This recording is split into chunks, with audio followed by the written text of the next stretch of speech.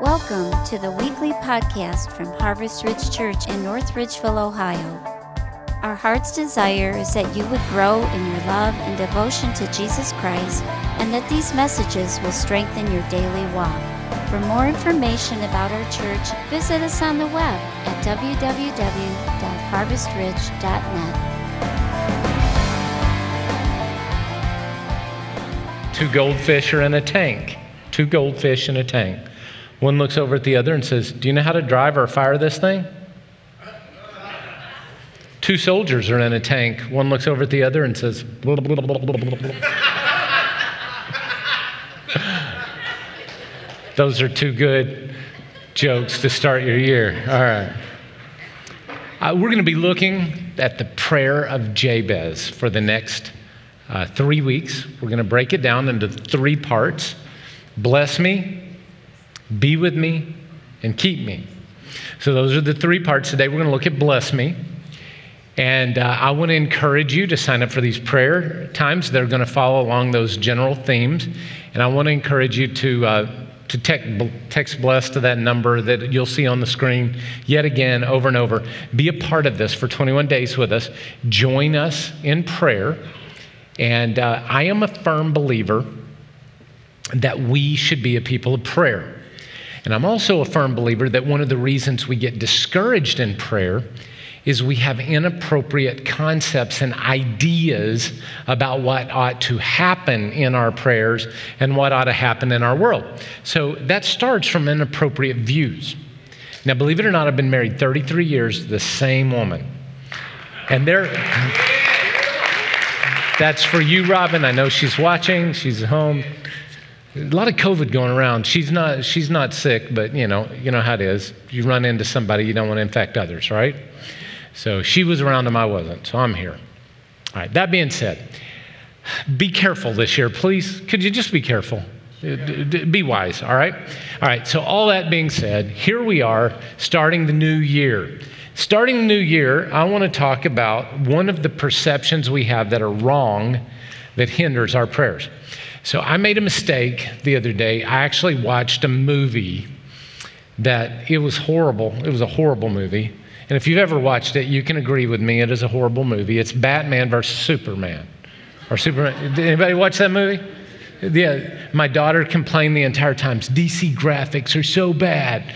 Well, the graphics were bad, but the storyline was bad. And the delivery of it was bad. But I watched it.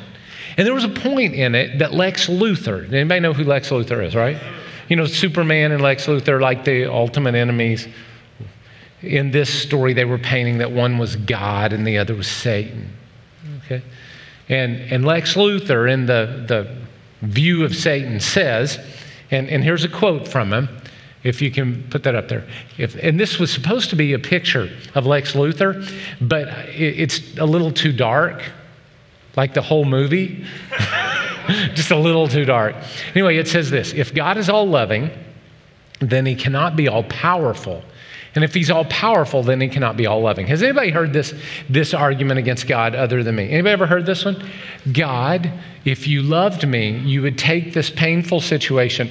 I'm away. I'm in. You'd take it away. Anybody ever prayed a prayer like that? God, if you love me, you would do this.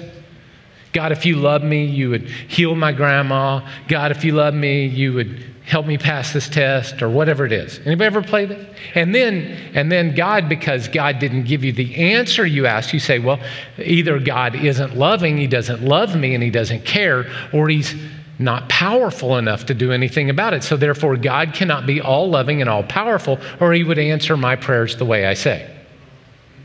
Has anybody heard this argument? Anybody ever wrestled with this in you? Well, I heard him say this in the movie, and they were making a statement about God because, believe it or not, the things in our culture are not satisfied just to entertain you. They're trying to brainwash you. It's what's going on. And we need to be vigilant and careful and make sure we think about this stuff rather than just let it ooze out of us or flow around us. So I'm watching this movie. I hear this comment, and I'm like, that's like saying a diamond only has 2 facets. That's like reducing God to either one or the other and painting him in a corner by saying he's the one or the other, while not admitting that God has many other facets to him.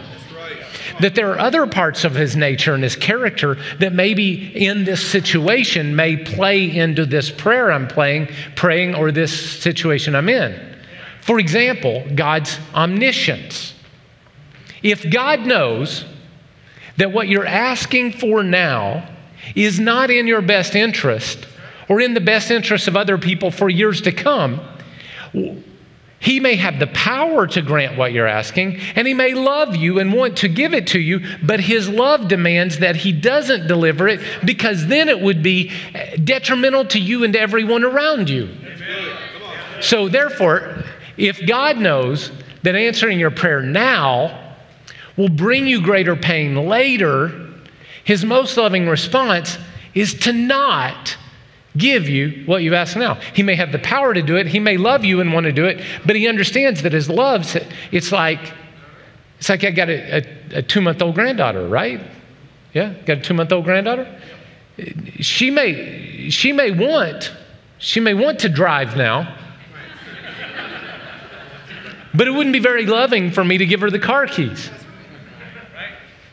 Let her go sit in the car seat by herself, right? It's not very loving because she's not ready for it, and it would bring, well, she's not even old enough to bring pain. She would just lay there and look at it, right? But there are some 6-year-olds that, I want, or 2-year-olds, I want, or 40-year-olds, I want, or 60-year-olds, I want. And God's saying, but this isn't in your best interest. So remember, God is all powerful, God is all loving, but he is also omniscient. He knows all things. Now, the reason I bring that up is because even there was a great theologian that wrote a country song. I thank God for unanswered prayer. Yeah, you don't really want to marry that girl you thought you were supposed to marry. If you did, your life would be miserable. I really didn't want to go to the University of Oklahoma and become a lawyer, because I would have been a very rich and very miserable person. Right? I know me. I agree with that one. All right. So for the next 21 days, what I'm asking you to do is I'm asking you to pray. And I'm asking you to pray a prayer for blessing.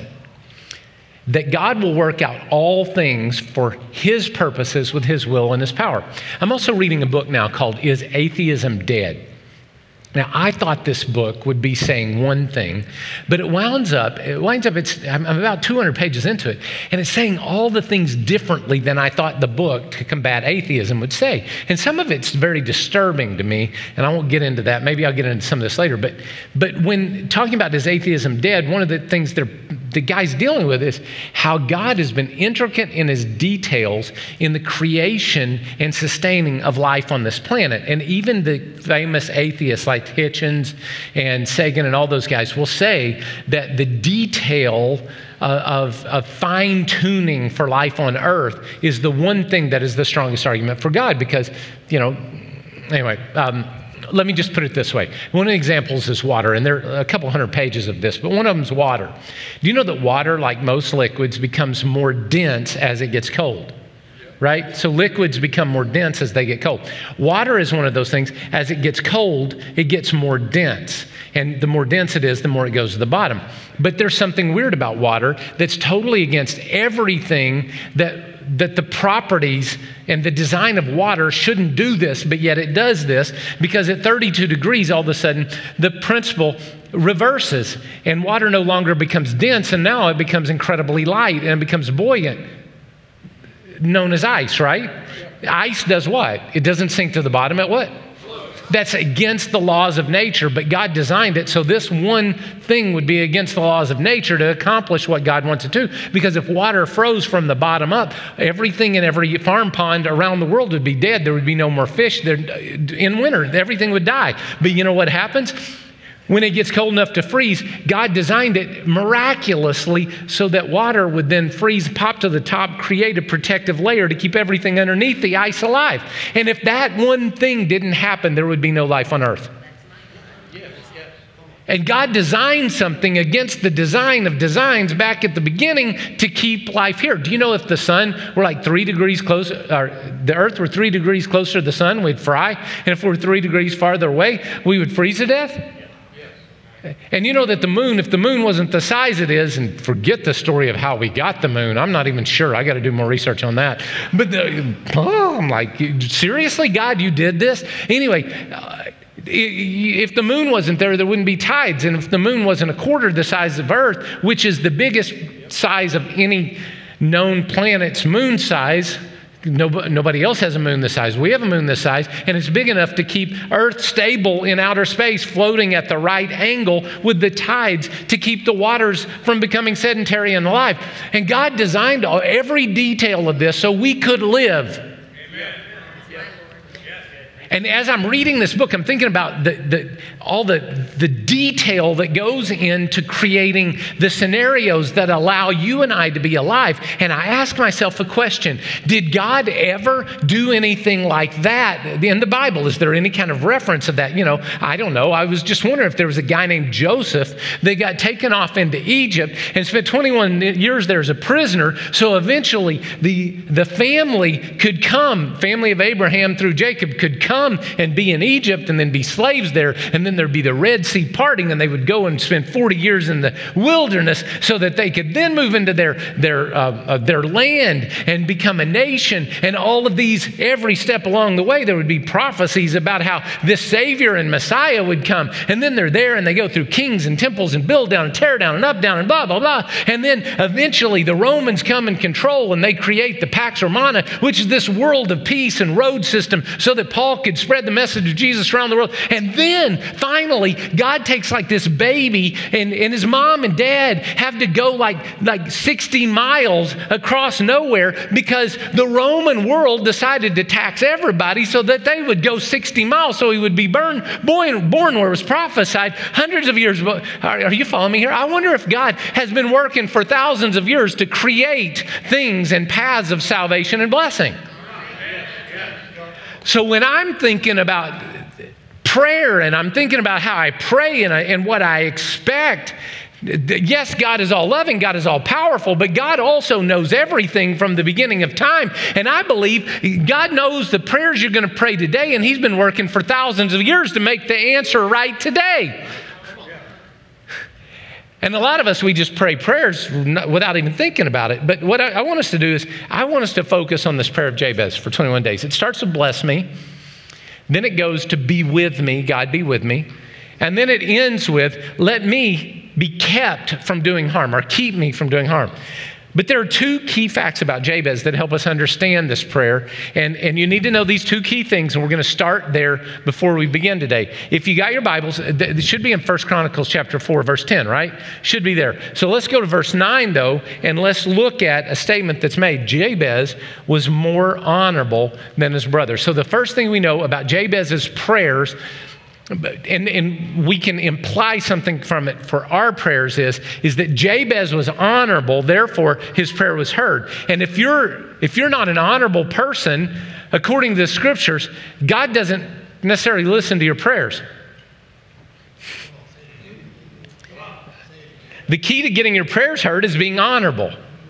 So we have to say this. What is honorable? Honorable is somebody that does the right thing even when it hurts them. And Jabez was more honorable than his brothers. Why do you think Jabez's prayer got heard? Because he was more honorable, because God knew he could trust him with the answers. If God gave you everything you asked him for, would you just screw it up? Sorry, I'm not allowed to say things that way. I'll say it again. If God gave you everything you're asking for, would you just screw it up if he gave it to you? If you're not honorable, you will.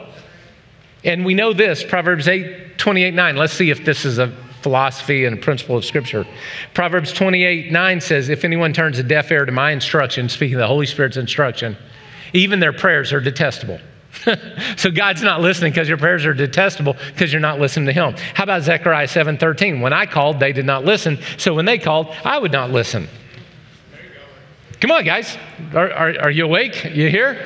You want your prayers to get answered? You got to listen to God. How about one more? Isaiah 59:2. But your iniquities have separated you from your God. Your sins have hidden his face from you so that he will not hear you. If you don't get a life right with God, you don't make yourself right with God, I don't care how much you pray, he's not listening. And that would explain why some of your prayers aren't answered. Because the only prayer that God will listen to from the sinner is, Father, forgive me. A prayer of repentance, he will immediately listen to and respond to. So if you're not in right relationship with God, why should you think your prayers have been answered? Come on, if you're not a member of the club, why should you, come on, anybody try to buy anything from Costco? I mean, they're like a prison system. Like, you do not get past the guards without your card, right? Right? You want to buy something from Costco, you have to be a member, right? If you want to get something from God, you have to do what he says. All right. We believe it everywhere else. Just, God's not like that. Really? That's another facet of God, that he's just. But don't talk about that. Second thing is Jabez was born into pain. Now, I thought I had prepared a slide for this. I did not. But if you're reading your Bible in 1 Chronicles chapter 4, verse 9, it says, his mother named him Jabez, saying, I gave birth to him in pain. So Jabez was not only honorable, Jabez was born in pain. As a matter of fact, his name Jabez means pain. Not P-A-Y-N-E like some people I know, but P-A-I-N. His name means pain. So can you hear him in school? Teacher standing up, Johnny, here. Susie, here. Eddie, here. Pain, here. His name was Pain. That's what his main name literally means. So what is the cause of this pain? The context gives some hints, but I want to ask some questions. The hints are not necessarily that it was a physical pain. It could have been a physical pain, but the context give a hint that maybe it was a circumstantial pain. Maybe it was a devastating issue. Maybe it was that his mom was raped and had a baby, or maybe she was in an unloved marriage. How about maybe it was a family breakup or the death of a father, or maybe a sickness or complications at birth. Maybe it was a financial situation, a drought, a famine, a fire, bandits. No matter what it was, there was some pain in this situation. And I want you to hear one thing, all right? Jabez didn't let his pain keep him from seeking God. It says in 1 Chronicles 10:4, Jabez cried out to the God of Israel.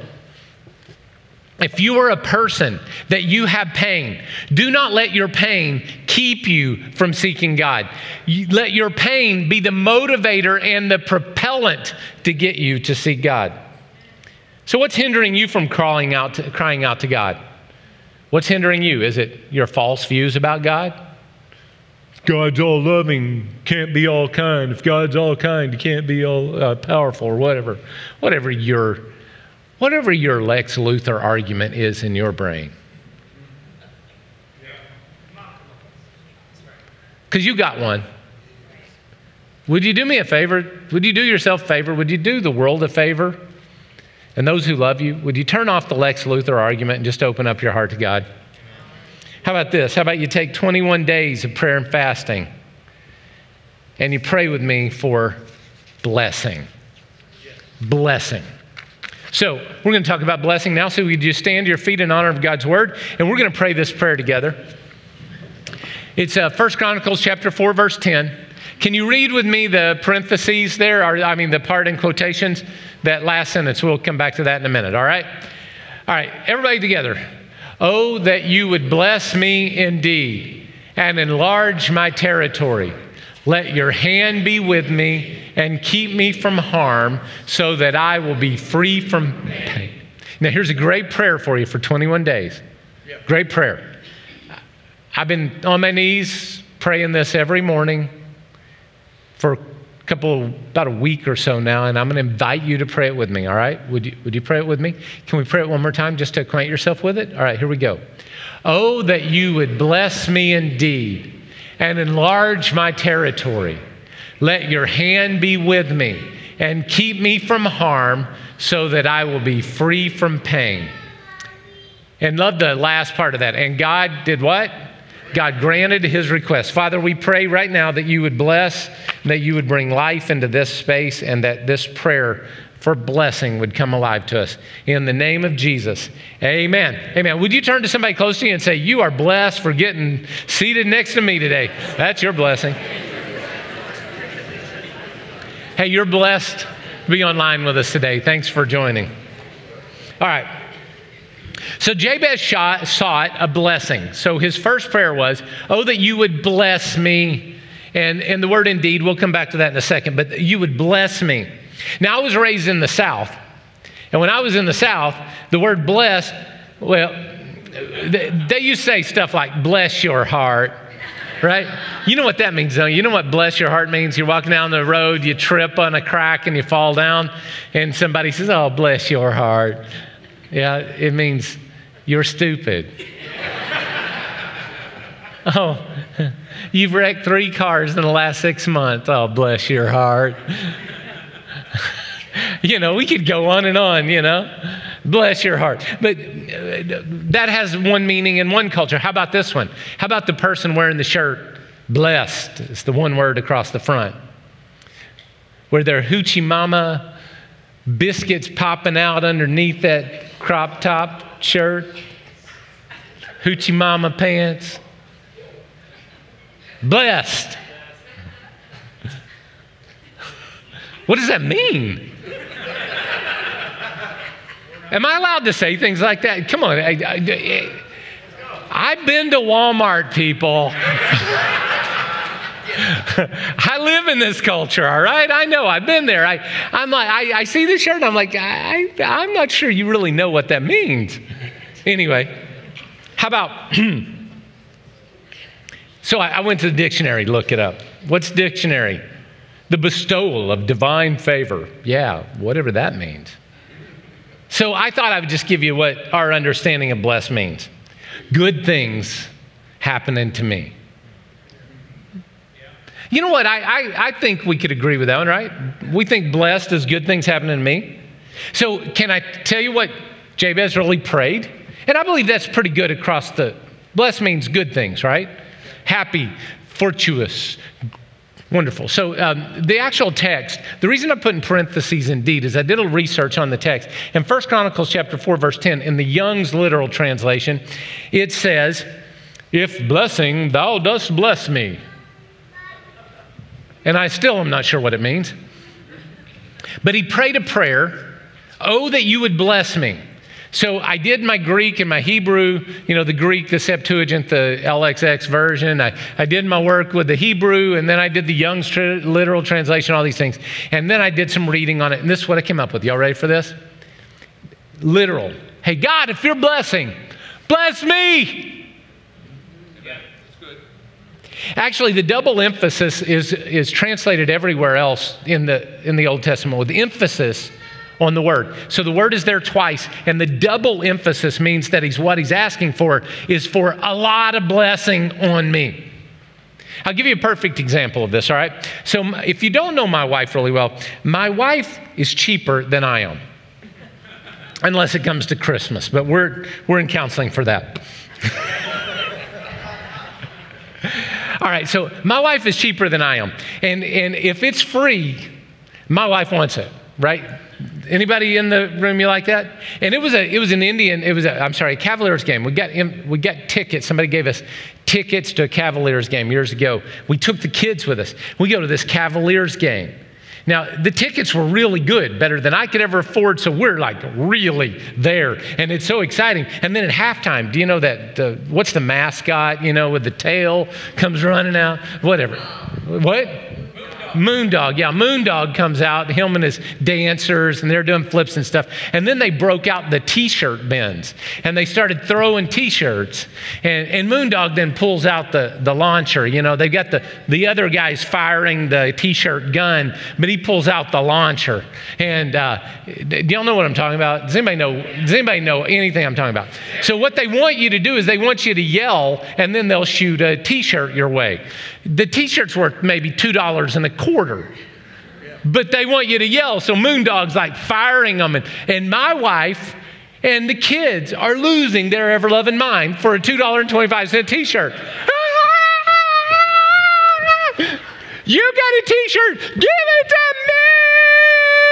I mean, they're yelling, screaming, jumping. Come on, anybody know what I'm talking about? What they're saying is, if you're blessing, bless me. If you got something, I want it. Well, not only did they get one, I think they wound up stealing, pushing down an old, I'm not sure how it happened, but we wound up with 2 t-shirts. So, why? Because if you go after it, you have a better chance of getting it. So what Jabez is doing is Jabez is saying, hey, God, if you got something right here, me. Oh, that you would bless me. Indeed, I want it. I want it. I want your blessing. So, what is blessing? Yeah. I thought I would do something really crazy. I thought I'd go to the Bible to define what the Bible means about blessing. I know this is crazy, but Jesus actually talked about what a blessed life looks like. Did you know that? He did. It's in Matthew chapter 5. So I'm going to let Jesus define what a blessed life looks like. So what does it mean to be blessed? Well, let's go to Matthew chapter 5, verse 2. Blessed are the poor in spirit, for theirs is the kingdom of heaven. Blessed are those who mourn, for they will be comforted.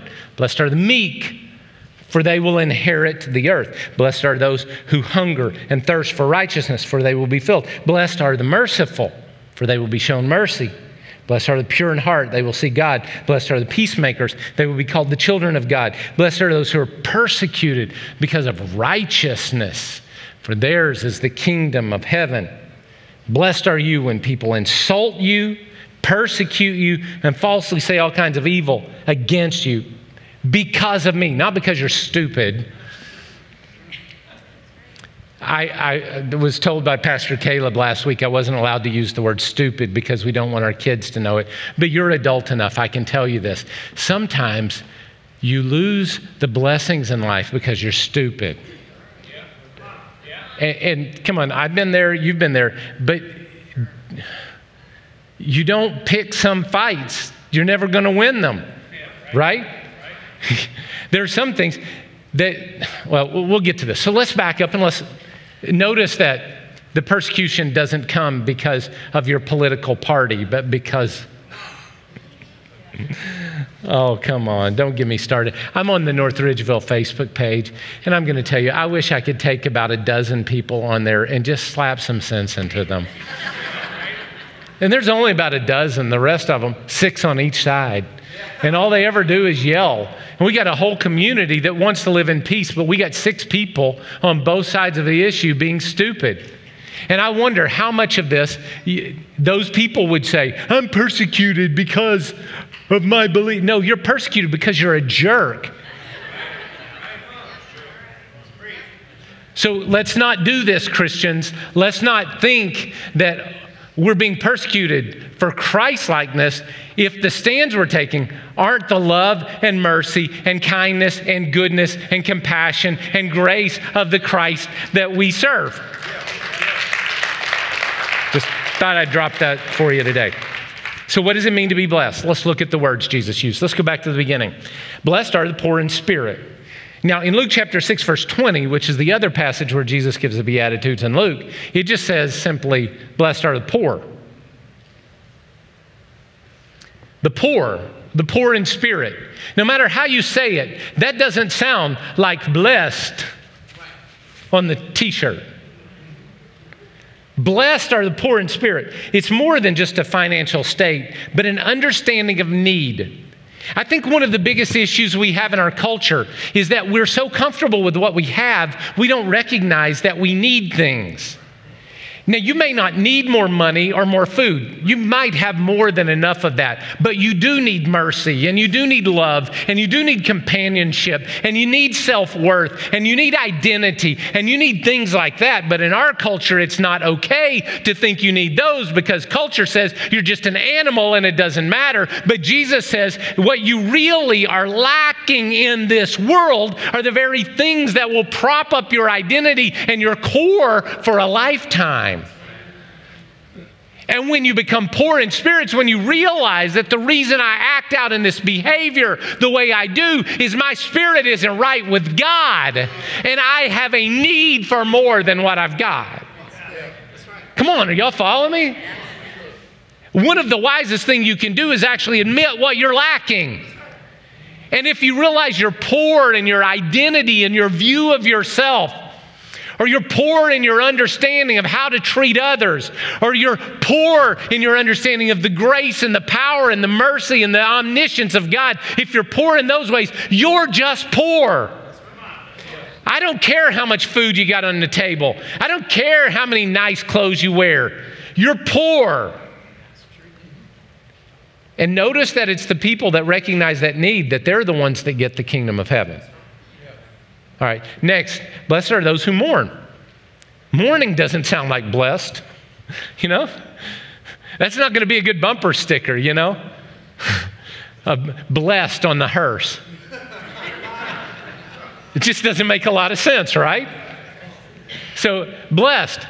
But what you do when you mourn is, John Stott said about this passage, I love John Stott. He said, it's one thing to be spiritual poor and acknowledge it. It's another to grieve and mourn over it. See, when you realize how much your lack is influencing you and others, and you begin to mourn about the pain that's being caused to you and to others through your poverty of identity and your poverty of understanding of the grace of God and your poverty of your grace-like character like His and your poverty of power in the Holy Spirit, when you begin to mourn over your poverty of those things, then it says you will do what? You will get comfort. Just smiling and pretending everything's okay is not the way to go sometimes. So mourning is when we recognize how far we are from God's best and we grieve over it. And then the next one's meek. Blessed are the meek. The meek. And the Greek word here is a Greek word that is best defined by that, like Kentucky Derby. Anybody ever watch the Kentucky Derby? And they take these horses, and inevitably there's always one of them. He's like fighting, they can't do it, and they got to walk him around a couple of times and bring him back and put him in the starting gate. Anybody see that? Anybody ever see that? Now that horse is raring to run and to go. And when he's in that starting gate, what are they doing? That horse is under control, waiting for the moment of explosion. And that is the Greek word used in antiquity for what meekness is. It's not a lack of power, it's controlled power. So blessed are the meek, are those who keep their power under control until the right time to use it. And those are the people that will inherit the earth. How about this? Hungry and thirsty. Blessed are those who hunger and thirst for righteousness. You know, as I was preparing this, I was thinking about how in America, we really don't have a hunger crisis. If you're a hungry person or you're raising your kids hungry, it's because you are making decisions to keep them from the provision that is already there. In America, we have social systems. We have the Second Harvest. We've got Harvest Hands here that gives food. We really do not have a hunger place. There are kids in America that are hungry, but it's not because food is not available. It's because the adults in their life are acting like idiots and not living out what they should. All right? But I have been places in the world where hunger is real, where mothers literally have no food available to them. So they feed their kids mud pies before they put them to bed at night so they won't cry all night with an empty stomach. And I have literally seen kids and interacted with kids like this who are starving to death, eating mud to give them something in their belly. Hunger is not nice. And you and I, we don't experience hunger. We don't experience thirst. We've got water readily available to us, but I've been places in the world where water is not available and you cannot drink unless there is a provision to walk 5 miles to, come on.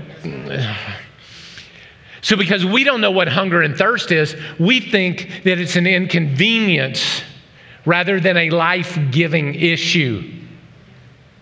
And the Bible says that we should be people that are in a life-giving, destitute nation and place where we call out for the righteousness of God and hunger and thirst for it. And that's why I'm challenging you to 21 days of prayer and fasting. Now, I'm all for abstinence. I believe there are some of you should abstain from social media for 21 days, and that should be something you do. But that is abstain. That's not fast. There's a difference between fasting and abstaining. Abstaining is, I don't go here, I don't do that, I don't look at this. That's abstaining. What fasting is literally something you put in your mouth, you don't put it in your mouth anymore. And what I would like you to do is, yes, some of you do need to abstain. Yes, I agree with you for your social media fast. That would be cleansing to your soul, and it is a right thing to do. And trust me, it will give you more life than you know. And I'm encouraging you to do that. But I'm also encouraging you to do something else. Literally, don't eat. Maybe you can't not eat for 21 days, but you can stop eating something you like. Or you can give up a meal. Why? Well, one day, me and my dad and my mom and my brother, we were in the car, and we'd been driving down the road for a bit, and we came to some kind of stop, and all of a sudden, my dad goes, "Ow!" Nah! And we're like, "Dad, are you okay? Dad, are you okay?" He said, "Yeah, I just had a hunger pain." Now you know where I get my sense of humor. But we laughed about it. It was funny, but you know what?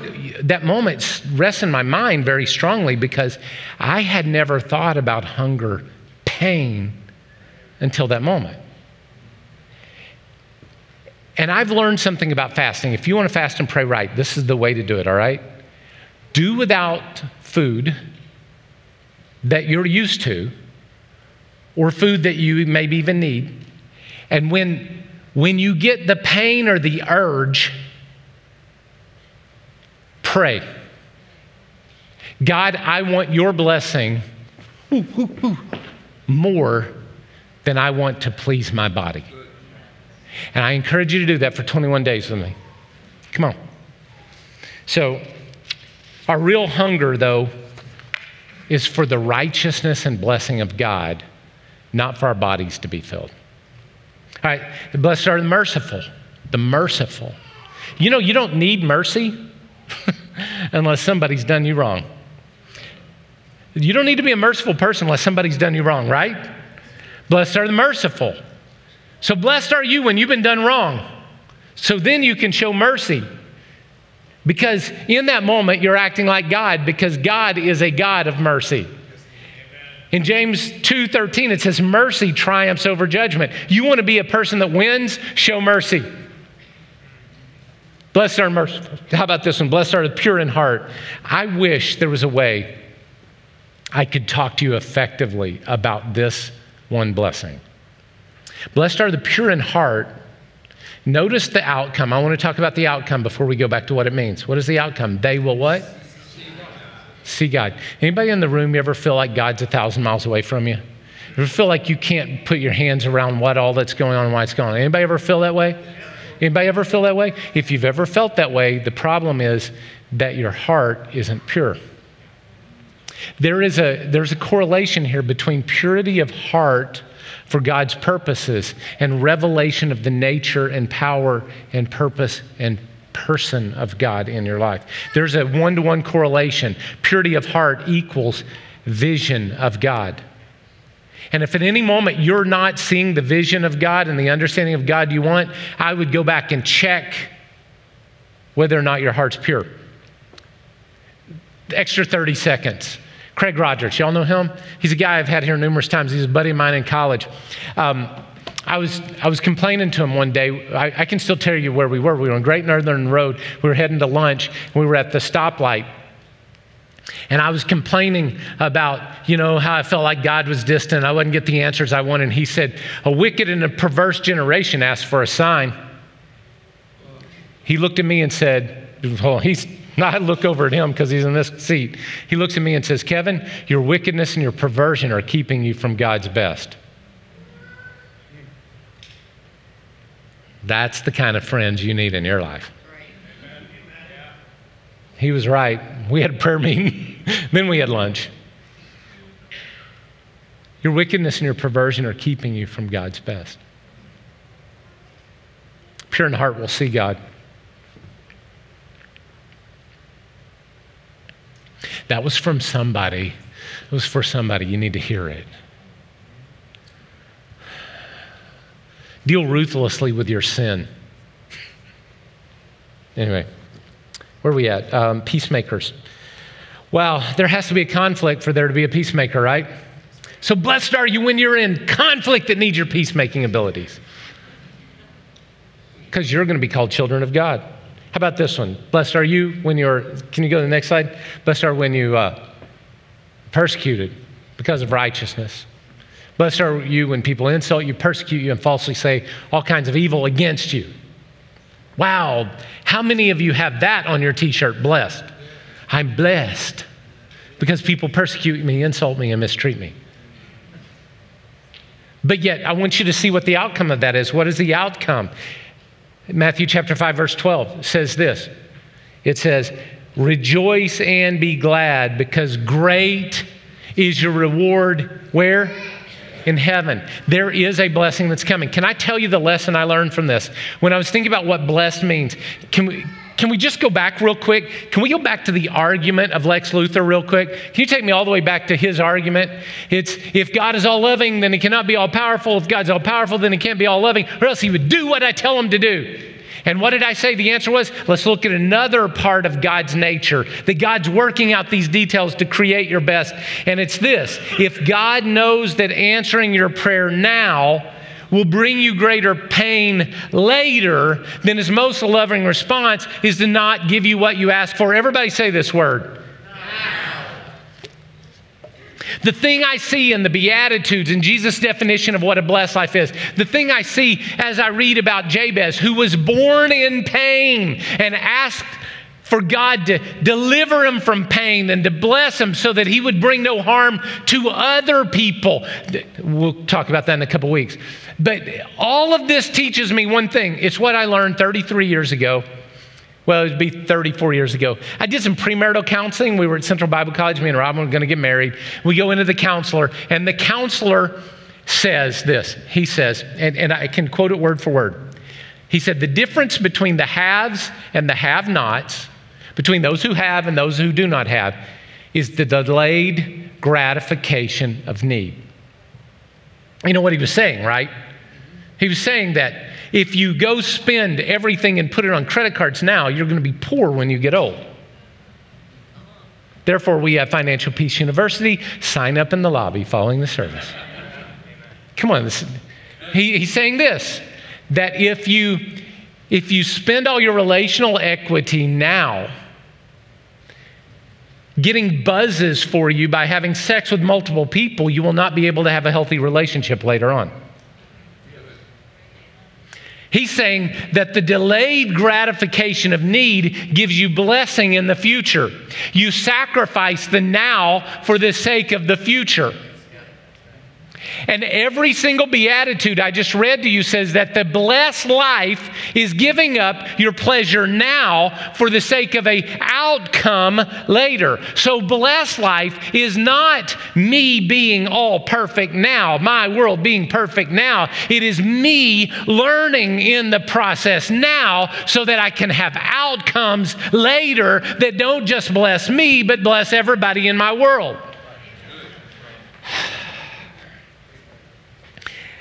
Without this, you can't support God's blessing. Think about this. If God were to give you everything you asked for, and you won the lottery and those millions of dollars, how how miserable would your life be because you don't have any systems to deal with that kind of money or any understanding of what to do with it. And you're going to be like everybody else that wins the lottery, and they're going to be broke and divorced and their world trashed because you couldn't handle it.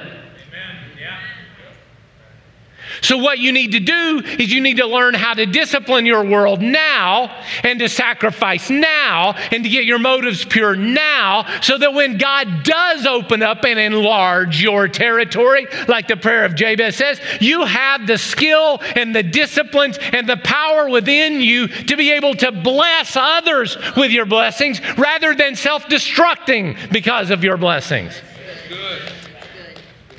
Yes, I want God to bless you.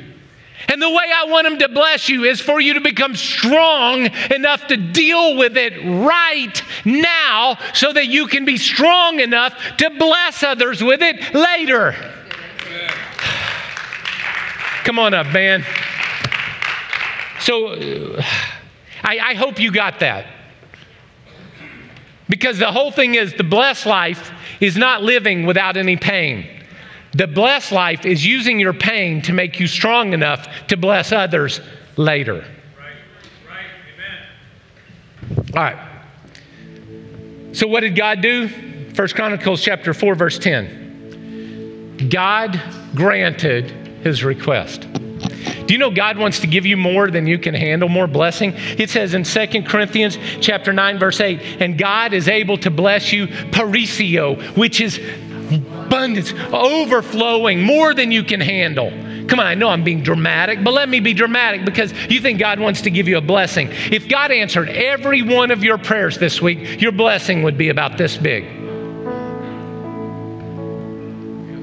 And you know what God wants to do? He doesn't want to bless you this big. He wants to enlarge your territory when he blesses you so that your blessing would be this big. You think too small. And you know how I know? If God answered every one of your prayers, who would be blessed because of you? Who would be blessed outside of you? Whose life would be dramatically changed other than people within your same 5 core group of people? Nobody. When was the last time you prayed for the governments of this world that oppress the gospel to fall and to bow their knees to Jesus and to open up to gospel missionaries who want to go into that country? When was the last time you prayed against the lies that are keeping people's eyes blinded in this culture? When was the last time you prayed for somebody you've never met, you don't know, and you would pray and intercede for their salvation? Duh.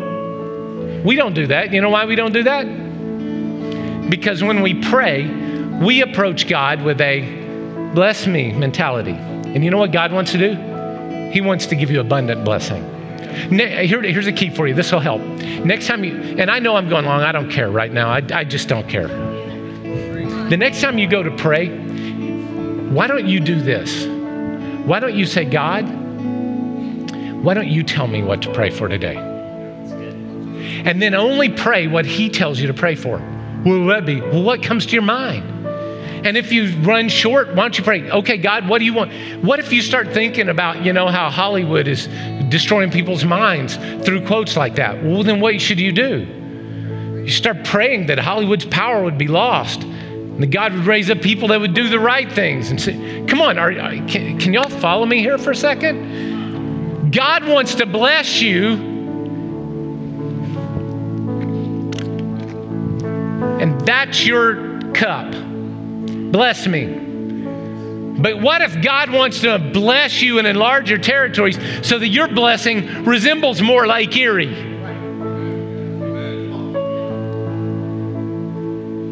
You're thinking too small. You got blessing? Bless me, bless me. Hey, hey. Right? You got communion. If you don't have it, yell at somebody. They'll give you a communion element. Grab one. I believe they got a gluten-free option. Pastor Jesse's got it around. We're going to celebrate together.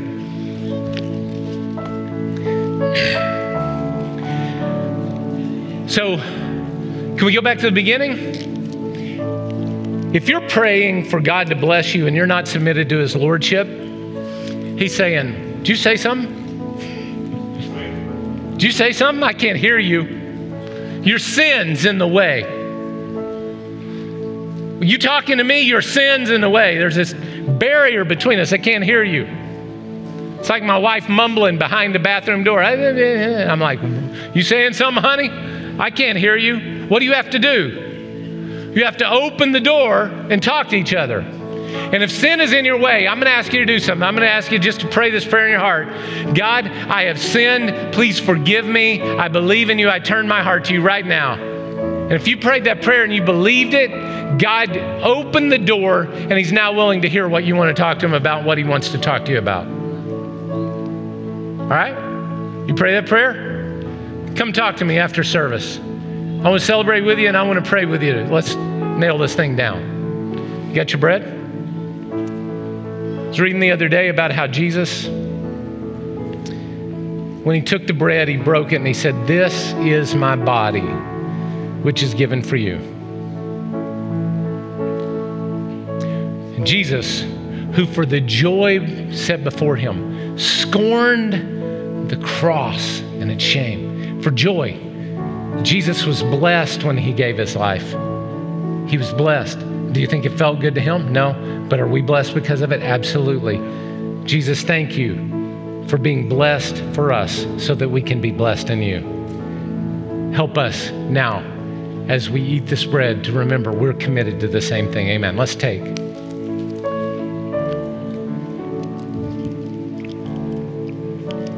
After supper, Jesus took the cup. When he had given thanks, he said, "This is the new covenant in my blood, which is for you." New covenant. Covenant based on better blessings right here.